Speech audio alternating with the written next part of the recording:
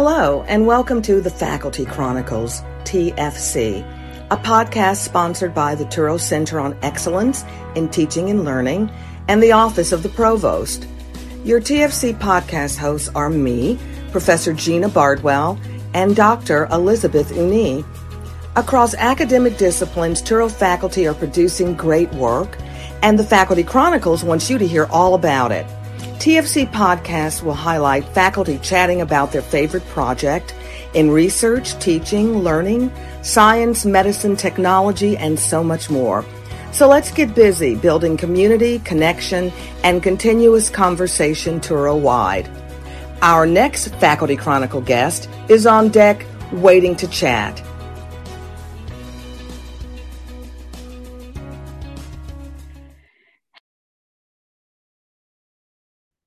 Hello everyone, welcome to a new episode of the Faculty Chronicles, sponsored by the Touro Center of Excellence in Teaching and Learning. I'm Elizabeth Uni, co-host of this podcast from the Touro College of Pharmacy in New York. Today, we have Dr. Elizabeth Loftus with us as the guest. Dr. Loftus is an assistant professor at Touro's Graduate School of Business. She has a bachelor's degree in sociology from Western New England University, master's in healthcare administration from New England College, and she has a doctoral degree from A.T. Still University in Arizona.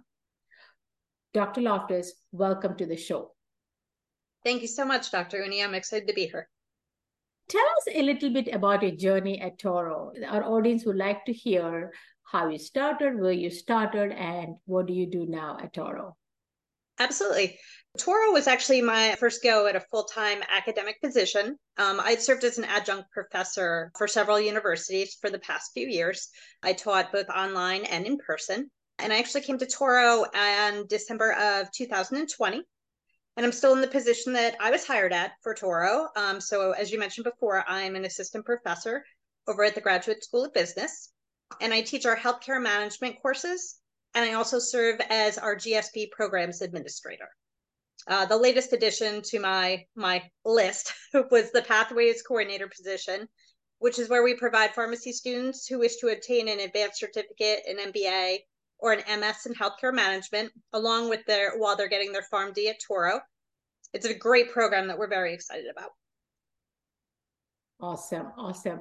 So as a faculty for the graduate students in the business school, some of the courses are done online, which is very, very natural for a business school because many of our students are also executive students. They are working, they have a full-time position, so you offer some of your courses online. But what are some of the challenges when offering an online or an asynchronous course? So while I enjoy teaching online, it does present its challenges, you are correct. It can be hard to gauge a student's reactions or their understanding of the material when you aren't interacting face-to-face with them.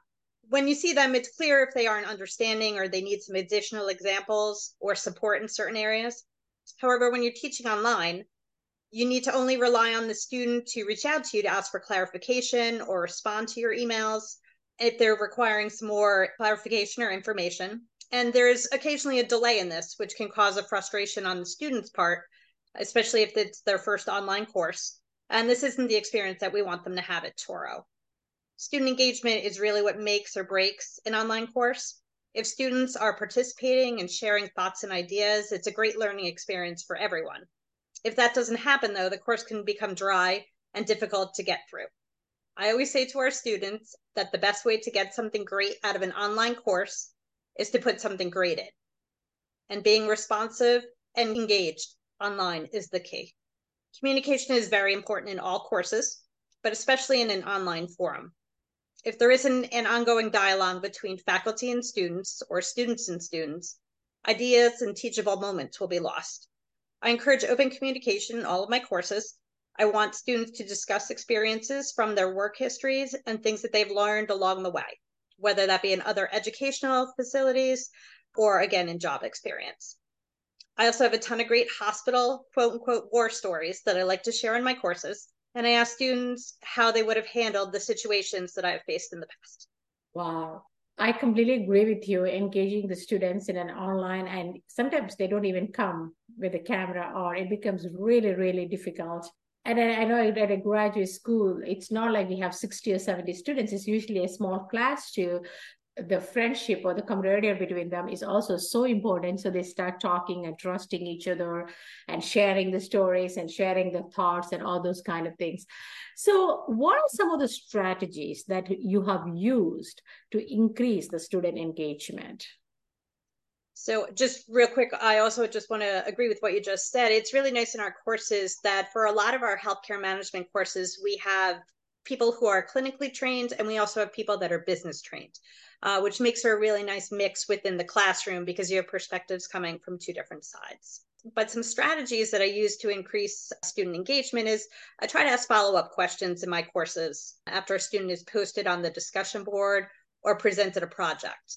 I think this encourages deeper thinking and how out of the box ideas can sometimes come to fruition, which is very helpful and very common. We're learning to do more with less in healthcare.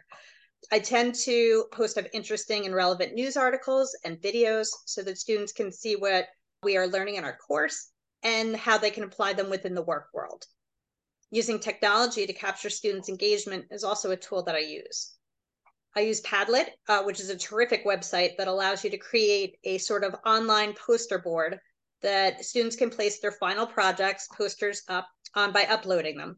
What's great about this is that posting on Padlet allows all of the student posters and projects to be displayed online in one area, and then students can go through and leave feedback on each other's work. So it's not just me providing them with feedback, they also receive peer feedback as well. And I also use Kahoot in my classes. Kahoot gets kind of a mixed review at the graduate school level, but I find that Kahoot turns my ordinary exam reviews into an interactive game show type activities. And I find that the students retain exam reviews much better than when I was just doing sort of a dry run through. Students, they log into the game with their cell phones and they compete against each other to see who gets the answers correct. Students seem to enjoy doing the reviews this way, and they also, again, seem to maintain the material very well. So when you do a technology such as Kahoot for an exam review, which kind of maybe getting a stress level, right? Because depending on how well they did the exam, how do you maintain? And now they're also online, so they're not in the classroom with you. So how do you maintain the professionalism of the students that they are behaving nice and they know it is an exam review, but still they're in a classroom and they're behaving in a professional way? Or does it automatically happen because these are graduate students?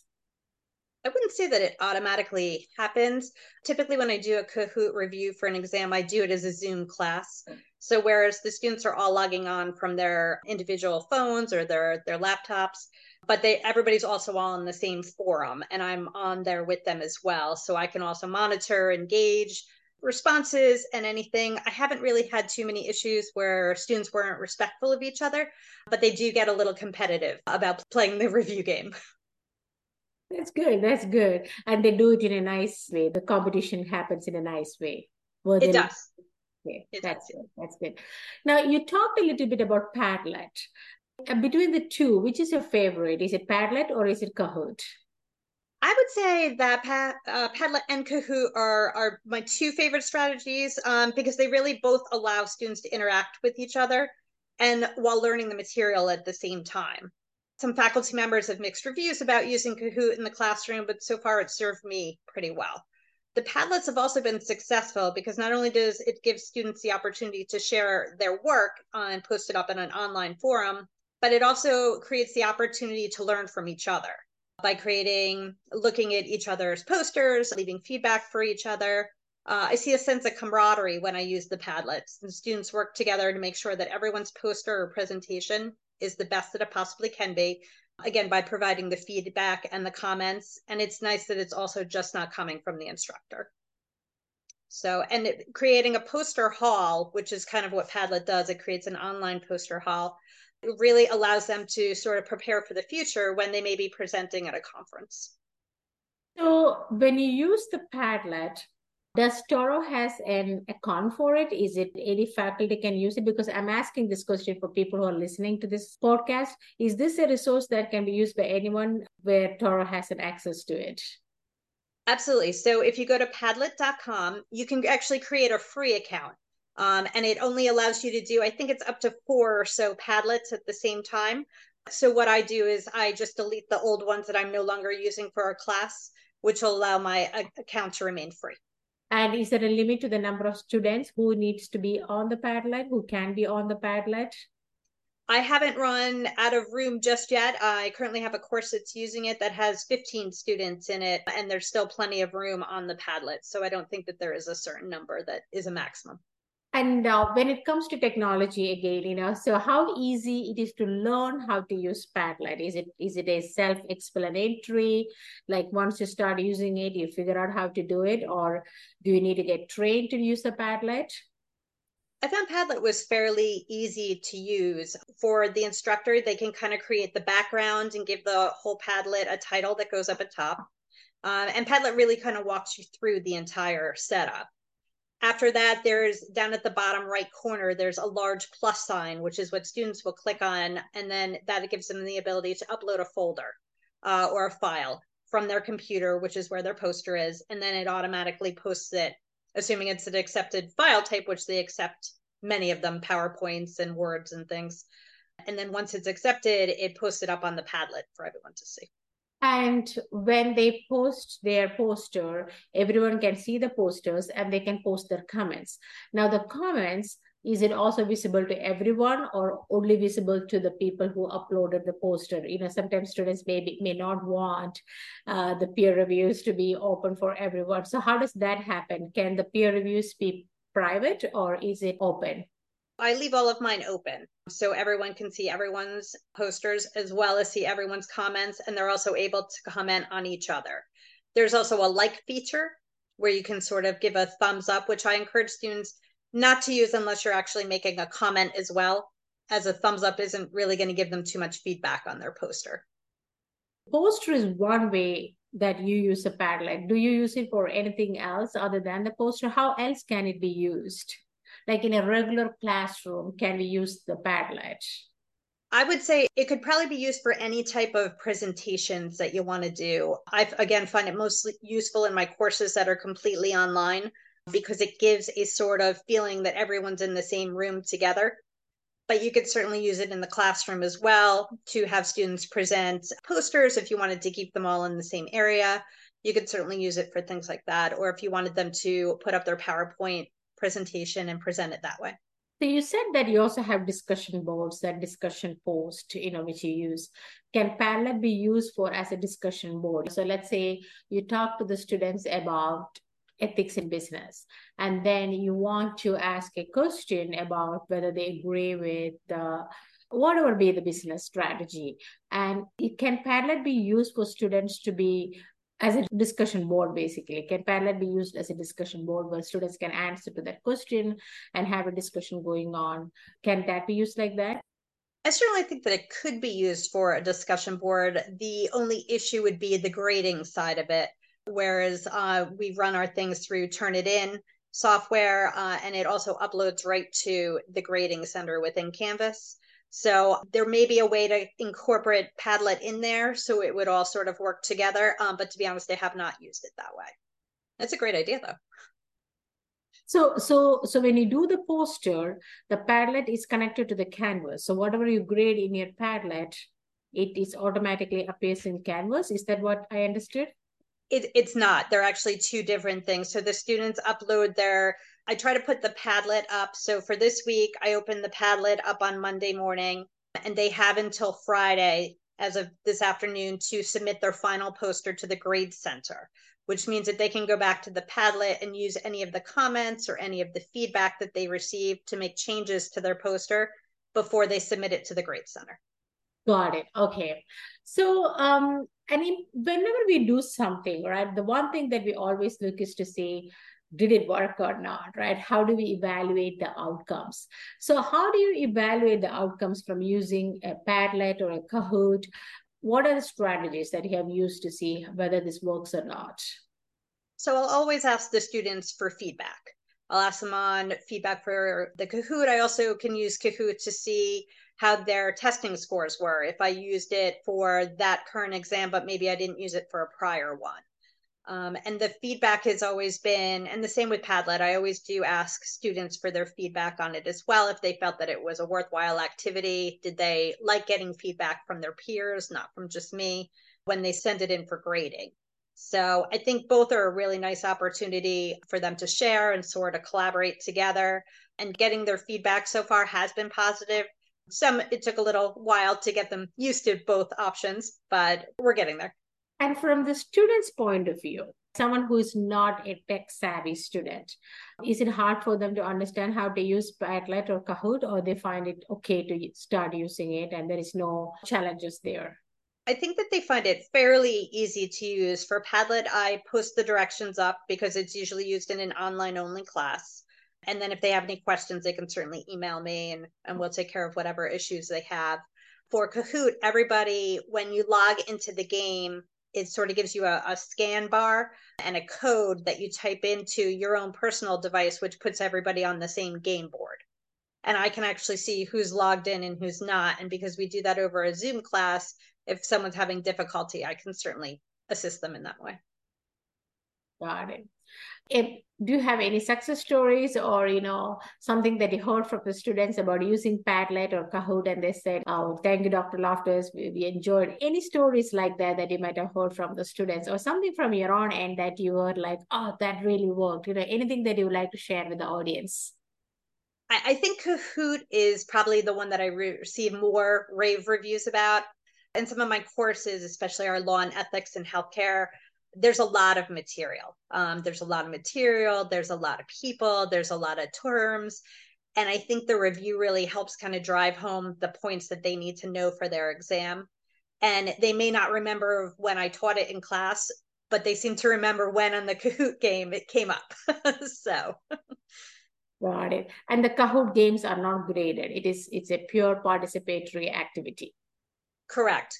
They're simply used as a review for the exams. Got it. If anyone who's listening to the podcast would like to know more about the Padlet or the Kahoot, I hope you're open to discuss with them or work with them so that they can start using the Padlet or Kahoot. Are you okay with that?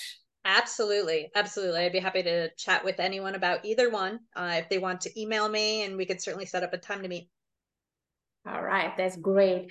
Well, to the audience, if anyone is listening and is wondering how to start using Padlet or Kahoot to engage the class, whether it is online or actually in-person classes, also the Kahoot can be a good way. So if you are interested in that, please reach out to Dr. Loftus. She's at the Graduate School of Business, and she'll be happy to speak with you. Well, thank you so much, Dr. Loftus, for this wonderful talk and talking about some of the advantages and tricks that you can use in the class. The technology wants to keep the class engaged. Thank you so much for that talk. Thank you for having me, Dr. Uni. This was terrific. Well, thank you to all our listeners. Signing off is Elizabeth Uni, your podcast co-host. Until the next episode.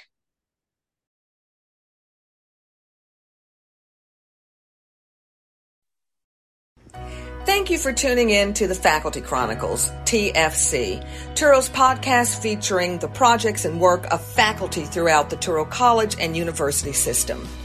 TFC is sponsored by the Office of the Provost and Kettle, the Center for Excellence in Teaching and Learning. We hope you like what you heard and will keep listening. So join us next time on the Faculty Chronicles as we highlight and share faculty achievements that build community, connection, and continuous conversation.